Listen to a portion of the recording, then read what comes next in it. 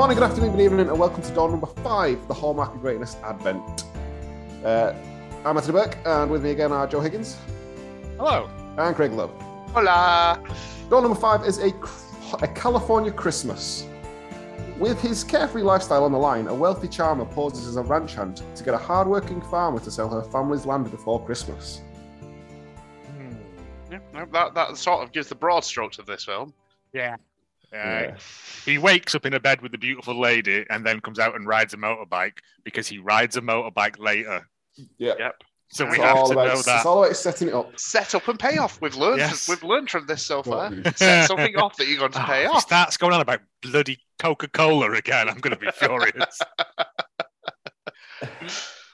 Again, I quite liked this in a way. It was Fine. It was okay as a general Hallmark film. Yes. Fulfilling the brief of not having to be set at Christmas, this would have been better. Yes. I think, did we not say it would have been better in spring? Or Yeah, any the other only season link that's this- running low on Hallmark movies. Yes. The only link this has to Christmas is that an arbitrary date is set for when she has to sell the that land. could have been Oh, anything. it's Could have been Christmas. Valentine's Day, Arbor Day. They stand around the kitchen and eat Christmas brownies in an undecorated kitchen. In the blazing California desert. Indeed. He arrives at the thing while she's giving birth. Well, not while she's giving birth to a cow, because that would be gross. And that's how this misconstrued thing of him being a farmhand. Well, it's that his family or his mum is trying to buy all this land For reasons. and his mum sends him because he's a bit of a He's a cad. He's a bounder, and this is how he can prove his worth to the company. But he goes there in his scrubs and gets confused for this thing, and then a series of wacky hijinks ensues with him learning how to feed cows and do farmhand stuff. And with a helpful assistant on the other end of the telephone. there was a Manny. farmhand who was supposed to be hired. The highlight of this film. Yeah, the comedic.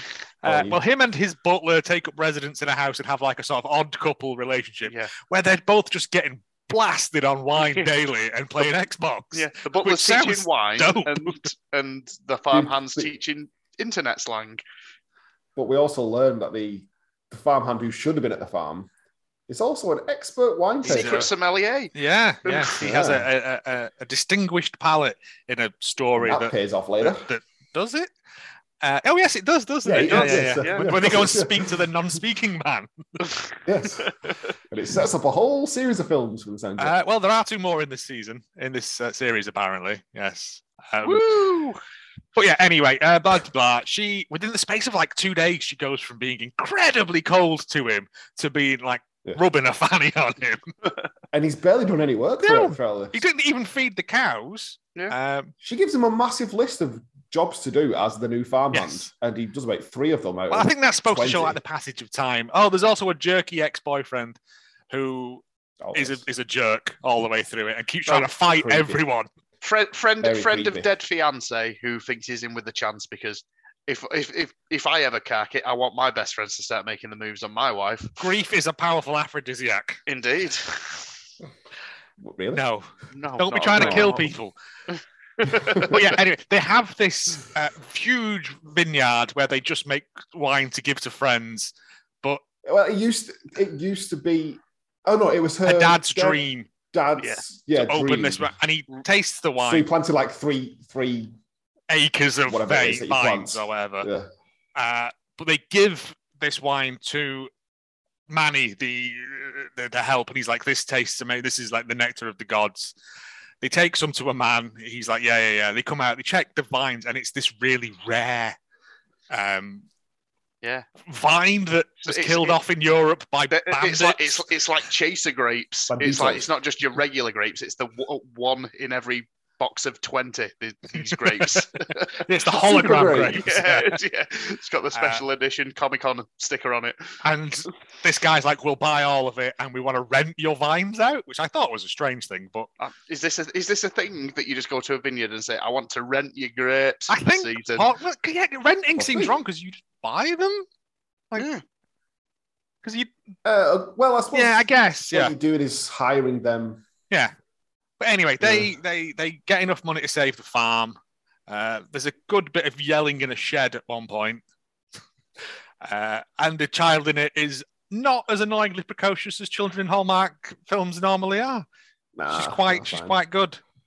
Also, it's not her daughter, is it? It's her mum who had... Yeah, the sisters. Yeah, that really freaked me out. Oh, yeah, the mum was dying. No, she missed her last course of leukemia treatment because they couldn't afford it, because they'd mortgaged the farm, everything up to the eyeballs, and that was it. And then the mum tried to buy it out for him, and then the grapes thing. And it's a double whammy of depression. Yesterday we had suicidal dad with this leukemia mum. Yeah, Luke. Merry Christmas, Merry Christmas. Oh, and then at the end they have like the Christmas party. And the mum's not there because she carked it. No, she was there. No, that's where we cut off. Is that 1 year later?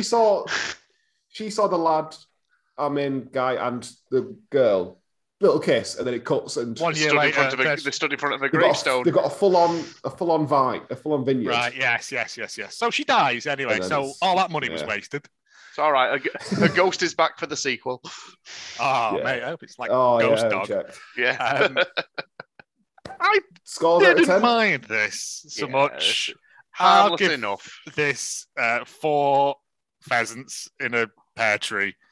I gave it a 4. I give it a 5.1, just above a passing grade. Ooh, I think though with averages that still makes it giant lump of indeed. Nice. Yeah, no, another fail. It falls at the hurdle of doesn't have to be set at Christmas. No, absolutely not. Not even close. And you can't just put an arbitrary date of 12 days. I know it's set in like California or wherever it was supposed to be set, but California. It's called California Christmas, Joe. Of course. Yeah, but that doesn't mean to say it was filmed in California, does it? It's probably filmed in Vermont. But I don't know. I know that there they don't have snow and stuff, but if you're having a Christmas thing, at least make an effort. Yeah, put a tree up. Put a tree up in the house somewhere. But yes, it was bad, and it will not be in rotation. Depends how good the sequel is, which is coming to Netflix later this month. But yes, we're watching that. If the sequel is must watch, then stay tuned for Christmas in July. I would imagine for that one. Otherwise, you won't know what's going on. Jesus. Let it go. Let it go. In conclusion, that was a California Christmas. I mean, if you want to see a man yelling in a shed, this is the film for you. Come back tomorrow for day number 6. Bye. Bye. Bye.